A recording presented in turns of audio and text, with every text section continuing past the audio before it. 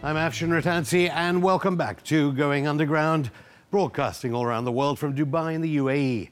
NATO's so-called mainstream media may have forgotten all about it, but the greatest eco-terror atrocity of this century was September's blowing up of the Nord Stream pipeline supplying energy to Europe. Countless lives are lost from the resulting instability in EU prices, and the CIA were the terrorists, according to one of the greatest journalists in the world, Sy Hersh, with Julian Assange allegedly being tortured today in London. We will perhaps have to wait a while before new WikiLeaks cables show if the CIA is at one with the strategy of Tony Blinken's State Department, seen as the leading on the war on Russia through Ukraine. Dr. Melvin Goodman was at the CIA for decades and is now Professor of International Relations at Johns Hopkins University and Senior Fellow at the Center for International Policy. He joins me from Washington, D.C. Melvin, thank you so much, Professor, for coming on the show. You don't believe Sy Hersh's story that the Nord Stream was blown up by Biden, Blinken, Newland, and Sullivan? Sy Hersh's pieces for the last few years that have been based on very little evidence whatsoever, which is why he has trouble getting published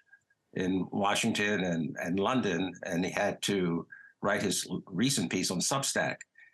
He writes without evidence. He says he has anonymous sources. He says he can't reveal those sources. And the recent piece was typical. It was based on things that didn't happen, a joint press conference that didn't happen, a joint statement that wasn't made, the lack of media attention to Schultz's visit. This isn't evidence of anything. When I look at the Nord Stream pipeline, my first question would be who benefits and who loses. And so I never thought the Russians were involved because that was an $11 billion investment. I didn't think they were going to blow up their own investment. The major gainer in all this was, of course, Ukraine, because it forces Russia to use the pipeline that runs through Ukraine. Okay, before we believe the Die Zeit and New York Times reports that Sy Hersh alleges were fed to them by the White House, what do you mean Sy Hersh has been a discredited journalist in recent years? Did you not read his Abu Ghraib revelations during the Iraq War 20 years ago? Did you not read his stuff about the chemical? I'm not talking about the older Sy Hersh. Okay, what about the chemical weapons in Syria? No, it's what about My Lai? What about Abu Ghraib? What about KL-007? That's true. All his recent pieces have concerned Syria. He was the greatest investigative journalist at our time. The last few years, I think he's been chasing prizes and chasing awards, and therefore he picks up on. Well, on what evidence are you basing that? On what evidence are you basing that? I'm basing on things that he's written about that I know something about, like the destruction of the Malaysian airliner by Russian forces that were in occupied Ukrainian territory. He believed the Russian cover-up of that. He points to the CIA in question in terms of the Nord Stream. There's no evidence whatsoever. And this idea that the CIA and the German intelligence service have been tasked to provide a joint statement of alternative theory, that seems very unlikely to me from the way I know the CIA works and the way German intelligence works. So I would just be very careful with Sy Hersh. I know it suits your attitudes about Nord Stream and what happened, but I don't think it's consistent with logic or fact. It doesn't suit my attitudes about anything. Does anyone really leave the CIA? You were there for 2 decades. Are you in the CIA now? Of course not. Didn't you read my book, Whistleblower? I testified against a CIA director. You need to do a little more homework. No, I understand that. But of course, what you're saying now is exactly what Sy Hersh is arguing, that you're believing that the New York Times story and the Die Zeit story about the largest atrocity of recent decades, the Nord Stream explosions, is from that playbook. That's in Sy Hersh's latest Substack. I'm saying that Sy Hersh has written an article without any evidence, citing anonymous sources. I happen to know some of Sy Hersh's sources. They're not people who are really credible. So therefore, you have to beg questions about how credible is Sy Hersh. And then when you throw in the name like Julian Assange, you sort of give away your own motives in bringing this up at all. Why? What do you have against Julian Assange? Julian Assange once upon a time was a very important journalist. At some point, Julian Assange threw himself in with Russian propagandists, and he took off from there. I think he's being treated terribly. I'm not trying to defend. Wait, you believe Julian Assange is a Russian agent or a Russian asset of some kind? I think he was doing the Russian bidding. Yes, when? I certainly do. somewhere about 10 years ago, he switched investigating all sorts of stories that dealt with Russia and only concentrated on those stories that would be satisfactory from a Russian point of view. So he became a propagandist. Well, It's unfortunate. WikiLeaks absolutely denies that, as you know, and says that it exposed. I would expect them to deny it. WikiLeaks, I know people from WikiLeaks who have a lot of trouble with Julian Assange. They're not exactly his supporters. Well, that's certainly news to us, because we obviously interview a lot of people from WikiLeaks. So you're against Cy Hirsch, you're against Julian Assange. Are you for Tony Blinken's position on rejecting a ceasefire in Ukraine as per the China peace plan for the war in Europe? I think the United States was wrong to be totally dismissive of the Chinese plan. I'd rather call it the Chinese plan rather than the Chinese peace plan, because the Chinese are still supporting what the Russians have done in occupying Ukrainian territory, particularly Crimea. The war is not... Sorry to interrupt there, Melvin. So you want Russia to vacate Crimea? Let me finish a point that I'm trying to make. I think China has a very different attitude about the global community than Russia.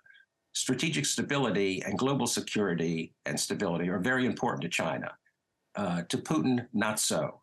So I think Xi Jinping is in a very difficult position right now, and he's exercised some restraint in not supplying weapons to Russia.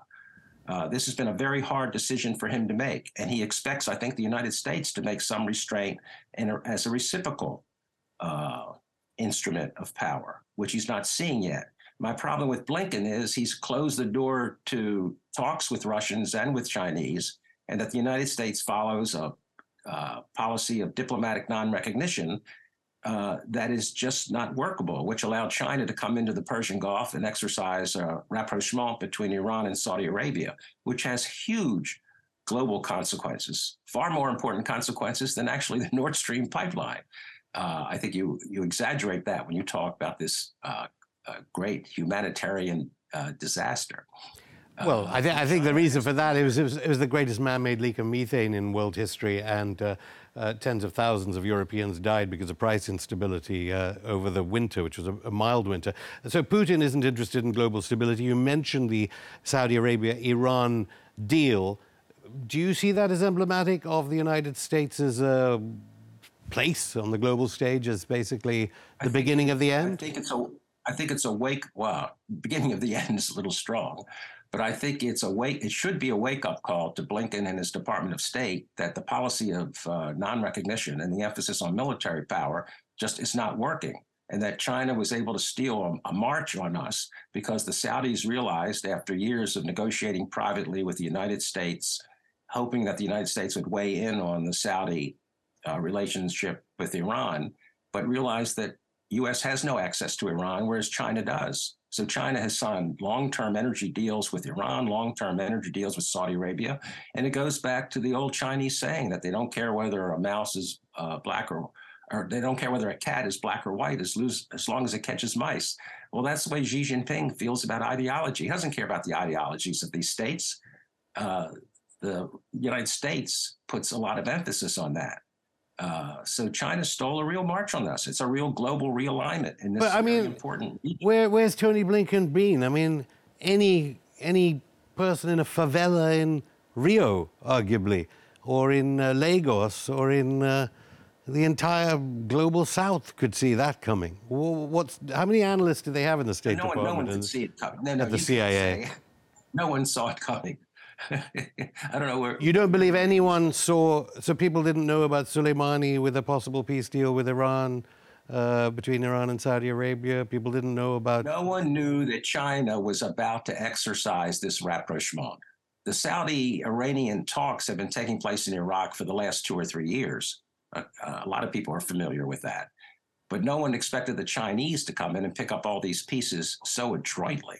How many agents did the CIA have in the national security state in the United States that they didn't know that when they could read they could watch CGTN, RT, or Press TV, maybe Al Arabiya, they could find it from there. I don't know what you're talking about. The idea of China exercising this came as a surprise to the media community. Whether the CIA gave advance warning to Washington or not, I don't know. My guess is that they didn't. I think this was a genuine surprise. And I think you're kidding yourself in thinking that everyone knew this was coming.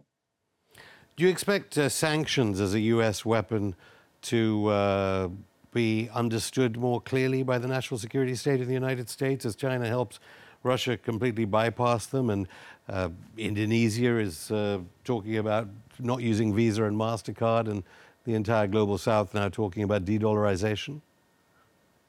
Well, I think the important thing that China is doing in this part of the world really deals with the Belt and Road Initiative. And where the United States has missed the boat is in walking away from the Trans-Pacific Partnership and trying to block the Asian Infrastructure Investment Bank that China is setting. So the idea that the United States thinks it can contain China because it contained the Soviet Union. The Soviet Union was a very weak state. The Soviet Union was like a third world country that happened to have nuclear weapons. So maybe they contained them, maybe the Soviets contained themselves, but you're not going to contain China. And this belief in containment is something that I've been very critical of over the past 2 years of the Biden administration. There's no doubt about that. You can't contain a power as strong and economically powerful as China. And we should give up the ghost because countries of ASEAN, the 10 nations that form the ASEAN Association, and countries generally don't want to be part of a Sino-American Cold War.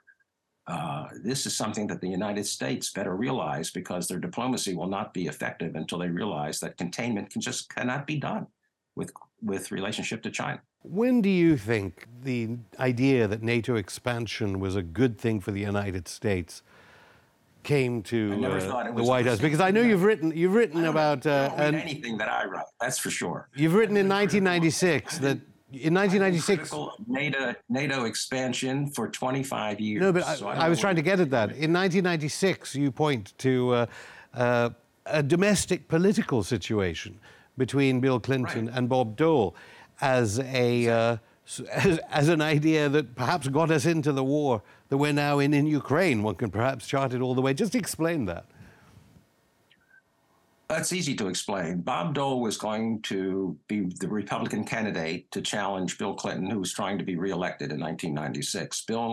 Bob Dole made it clear he was going to make the absence of NATO expansion a campaign issue, and that he was going to be able to use this effectively against Clinton, particularly in industrial states like Michigan and Wisconsin and Ohio, where there are large East European communities. Clinton, who was a master politician and a master triangular of politics, said, well, I'll take the issue off the table. So he wasn't thinking about international security. He wasn't thinking about foreign policy. He just wanted to deprive Dole of a campaign issue. So he expanded NATO. He brought in Poland and Hungary and the Czech Republic and Slovakia. And then George W. Bush made it worse by bringing in 3 former republics of the Soviet Union, Estonia, Latvia, and Lithuania. And Putin made it clear that any attempt to bring Ukraine and Georgia into NATO would be unacceptable. And Bush wanted to move in this direction, but fortunately Angela Merkel, in some secret phone calls, talked him out of it. But the Ukrainians kept talking about becoming members of NATO. And this was unacceptable to Russia. The national security interest in Ukraine is quite unique, very different from any other East European or Central European state. So what Putin is doing is waging a war of terrorism in Ukraine, but you can't say what he's doing is unprovoked, because NATO expansion was a provocation. The deployment of regional missiles in Poland and Romania was a provocation. The base we now have in Poland is a provocation. Sending an elite airborne division to Romania is a provocation.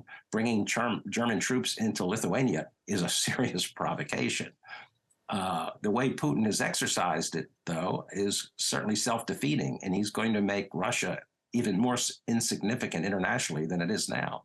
Well, you say it's terrorism. Obviously, the Russians would deny that. Melvin Goodman, I'll stop you there. More from the former CIA analyst and now senior fellow at the Center of International Policy after this break.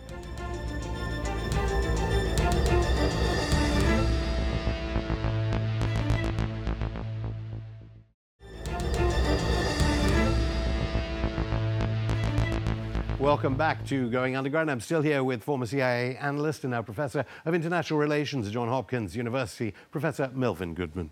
in Ukraine, you say there were lots of provocations. Why do you think media in NATO nations, whether it be the United States or in European powers, routinely says this was unprovoked aggression? Well, I can't.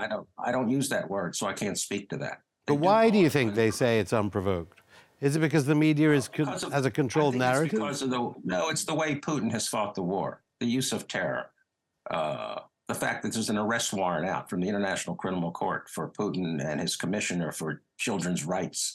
I mean, it doesn't matter to Putin because he's never going to travel outside of Russia or secure space in the first place. He's much too paranoid to do that. Do you think he'd get refuge in the United States where he'd be safe from an ICC warrant? Because, of course, the ICC has refuge in the United States. The ICC is the subject of an act in your Congress, isn't it? If they send a warrant out for a U.S. official, the United States is allowed to invade Holland. Well, again, I don't know where you're getting your facts. The United States is not a member of the ICC. Act. Clinton signed the Treaty of Rome, which created the ICC, but the Pentagon put up a lot of resistance because they didn't want any of their military members put before an international court. In fact, to go back to Seymour Hersh, Cy Hersh, that's when he did his best work, his work on My Lai in Vietnam. That was a war crime. His work on Abu Ghraib in Iraq, that was a war crime. You know, I'm just talking about the ICC and how obviously the United States is not a member and launched a attack on the ICC saying any ICC judge would be arrested themselves if they ever dared attack a... We're not attacking the ICC. In fact, we're privately, through the Department of Justice, supporting the case against Putin. We are. Right, this is the Hague Act in the U.S. Congress, which allows the United States government to invade Holland if the ICC tries to arrest any U.S. official for war crimes. That's an incredible non-starter. That's not worth a lot of discussion. The United States is not going to invade. No, clearly, but it shows a certain type of attitude, arguably. You keep talking about Russian terrorism and so forth. What do you think analysts at the CIA and at the State Department, how do they see this war progressing? Because, I mean, presumably they realize Russia will win the war because of its overwhelming... Russia's already lost the war. I don't know where you talk about Russia winning the war. Russia cannot accept a defeat in the war, which has led them to these acts of terror. But if you talk about battlefield performance, if you talk about the retreat from Kyiv, the retreat from Kharkiv, the retreat from Kherson, they've lost on the battlefield. That's why they've resorted to terrorism. So what happens to a nuclear state? What happens to a nuclear state? You teach international relations at Johns Hopkins. What happens to a nuclear state when it sees defeat? If one went along with that, which of course is rejected by most of humanity, the idea that Russia's losing. Well, what happens to a defeated state with nuclear weapons? Medvedev has insinuated that a nuclear state will not accept defeat in a conventional war, and that will lead to the use of nuclear weapons. Precisely. And now if Putin has lost his mind and wants to bring down the whole temple, then he might use nuclear weapons. I don't think that his state of mind is that perilous. But the reason why I want the war to end, the reason why I want a ceasefire, the reason why I want an armistice, even though you might not get a peace treaty. Do you want a ceasefire? Korean War. So Blinken's wrong to say keep the war going on. I don't know if Blinken wants the war to go on. Well, he said no to the ceasefire. No, he didn't say no to the ceasefire. Yes, he said there must not be a ceasefire. He said no to the Chinese plan, which is not genuine in terms of its commitment to peace. It's a pro-Russian kind of plan. I would have accepted it on the basis of a starting point to find out what their fallback position is, because I think Xi Jinping is in a difficult state. He obviously does not want to supply arms to Russia, and he's obviously under some pressure to do so. But it was very interesting that what came out of the Xi Jinping, Vladimir Putin joint statement was the view that this alliance or this relationship between Russia and China is not aimed at any third party. Wait a minute. Who's paying for the war? China's buying the oil. I know the Europeans are buying the oil too. Every bullet is, you can trace its ancestry to Chinese money in terms of the energy. And dual-use weaponry is being supplied from China according to U.S. institutions. those are not the serious offensive weapons that the United States is talking What does about. Russia need from China in terms of What weaponry? Russia needs from China, they need artillery shells. They need modern armor. They need drones that are more than intelligence collectors. There's a lot they need from China. China, in terms of its scientific and technological success in the last few years, can run circles around Russia. Russia is now a junior Well, I think once partner you to China. start, once your starting point is that Russia's losing the It's war, not going to sit down very well in Russia's near-term future, being a junior partner to China that's now making inroads in Central Asia. do you expect Zelensky to be protected by the United States? Usually U.S. proxies like Noriega have ended badly. Well, I think the United States has made it clear that they're going to support Zelensky. I don't think there's any doubt in anyone's mind about that. So wait, And I so wouldn't you compare actually Zelensky- think I that... wouldn't compare Zelensky to an international criminal like Noriega, who was involved in the drug market. So you That's a poor actually comparison. think that the Russians will eventually withdraw from Crimea and from No, I didn't Donbass? say that. I didn't So how say is this going to resolve itself? I don't see it resolving itself very easily. But I would like a ceasefire because a lot of innocent people are being killed. I don't see this. To me is like all quiet on the Western You want a Front. ceasefire right now? I would favor a ceasefire right now. So you're against what Tony Blinken said? I wish Tony Blinken would act more like a diplomat and less like a decision maker who's relying on military power. What I find ironic is the leading military figure in the United States is the chairman of the Joint Chiefs of Staff. So you have the leading military figure talking about negotiations, and you have the leading diplomat, the Secretary of State, who's not talking about negotiations. And I Well, find people this are kind of making a ironic. lot of money from the weaponry. Would you want them to stop sending, I don't know, I've lost count of how many billions, tens of billions, 100 billion, who knows, $150 billion the United States has given. Some estimates saying it's more than the Afghan war in official figures in just 1 year sent to Ukraine from the United States. Not really, but the United States is committed to making sure Zelensky isn't defeated by Russian active aggression, let alone a Russian campaign of terrorism. Well, as you know, and as you alluded to before, China's role has taken you surprise, taken institutions in NATO by surprise. Do you think the United States' reaction to Saudi Arabia would be to consider assassinating Mohammed bin Salman in Saudi Arabia? Of course not. Does the CIA... I mean, you were at the CIA when Che Guevara was assassinated in Bolivia. Well, for one thing, assassinations that are conducted by the CIA, the ones in the past, there have been 5 or 6, have all been ordered by the White House. The CIA doesn't have its own assassination policy. Anyone who thinks that is very naive or just doesn't understand how the intelligence community works. You have presidents who give orders to the CIA. Eisenhower in the case of Lumumba, Kennedy in the case of Diem. These were instructions from the White House that went to the CIA. The CIA isn't this rogue elephant out of control. But you've said that the CIA is being militarized. There are policy failures. There are disjointed bureaucratic structures. American national security policy is militarized. The CIA has become a paramilitary organization. That's true. They're very active internationally, but the United States has built a global position based on having facilities around the world. China doesn't have this. Russia doesn't have this. We've relied too much on military power. There's no doubt about that. And in most cases, it's failed.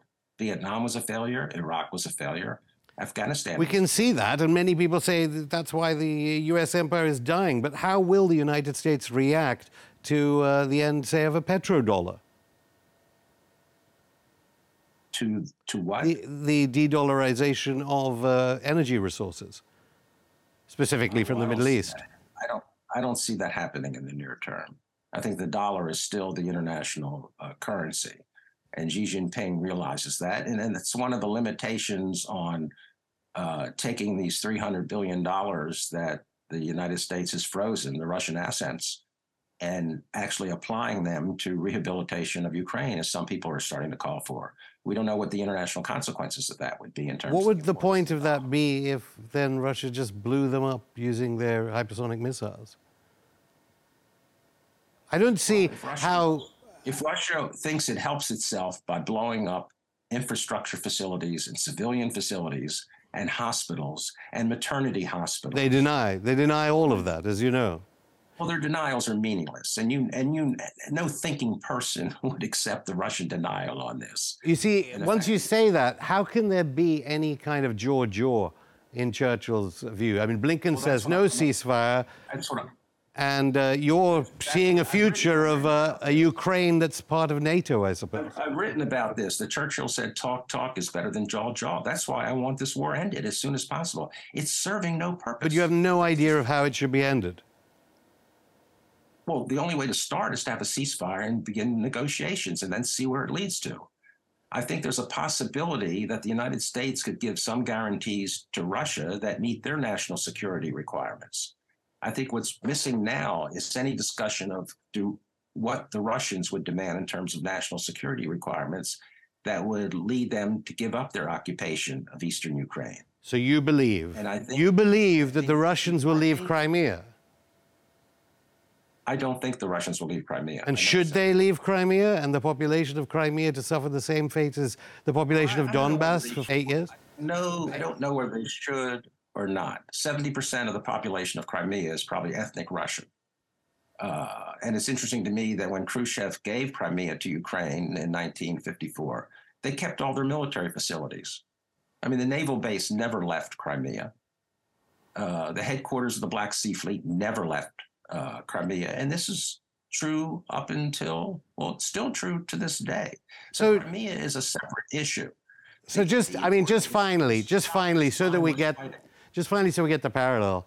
If Mexico took Texas and started bombing Texas and we've had saying, that war already. It was fought in the 18th. Yeah, if that happened again and outlawed the English language and said Spanish must be spoken in Texas and all American literature must be burnt and destroyed, the rest of the United States, I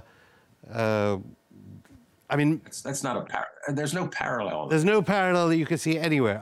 Southern Ireland. If Southern Ireland started... I don't see any parallel to the... Shelling Northern Ireland. England wouldn't do anything. State terror that Putin is fighting. He's making a huge mistake, and he's going to make Russia a very irrelevant place. And you probably know that in your heart of hearts. And why is the ruble the strongest currency in the world? The ruble? It's not even an international currency. What are you going to do with your ruble? Thank you very much, Melvin Goodman. Ruble. Melvin Goodman, thank you. Thank you. I enjoyed this very much. That's it for the show. Remember, Going Underground will be broadcasting twice a week, every Saturday and Monday, so stay tuned. Meanwhile, you can keep in touch via all our social media if it's not censored in your country, and head to our channel, Going Underground TV, on rumble.com to watch new and old episodes of Going Underground. See you very soon.